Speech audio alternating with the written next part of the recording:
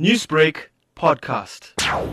For us, it was important that the regulations of the new amendments be gazetted, because without that, it would mean that everything and anything that the president said in closing the schools and all the directives from the minister were not going to be legal, and no one was going to take them serious unless they are gazetted. Now that it's written down, it's gazetted, it's binding to everyone. Matric learners across the country have returned back to school this morning. Is SADTU content with the state of schools in the KZN province?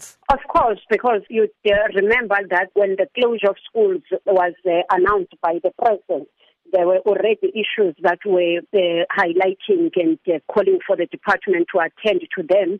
And the schools reopened today. We are aware that for about 27 schools in King Cetshwayo were not able to resume or to reopen today because those schools had challenges even before the closure.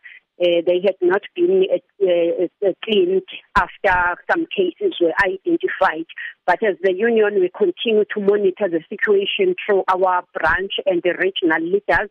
We will continue to be in touch with the ground and also advise our members as to what must be done. But what is of importance is for the Department of Education to provide all the necessary support, especially emotional, psychological support to teachers and learners as they had to go back to school amid this, the peak that we are seeing, and also what other countries are doing. As we all know, we are seeing other countries reconsidering their decisions to reopen schools. The countries are closing again because they fear that schools can be fertile grounds for the spread of the virus. So with South Africa deciding to take the opposite route of reopening when the peak or when cases are rising. So there's a reason for anxiety that our teachers and learners have, as well as parents. On that point then, what sort of sentiment are educators expressing to this return to the classroom? The concern, of course, is that cases are increasing.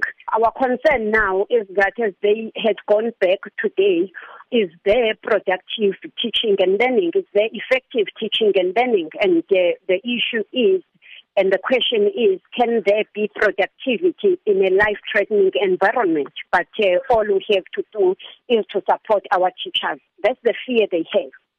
Newsbreak, Lotus FM, powered by SABC News.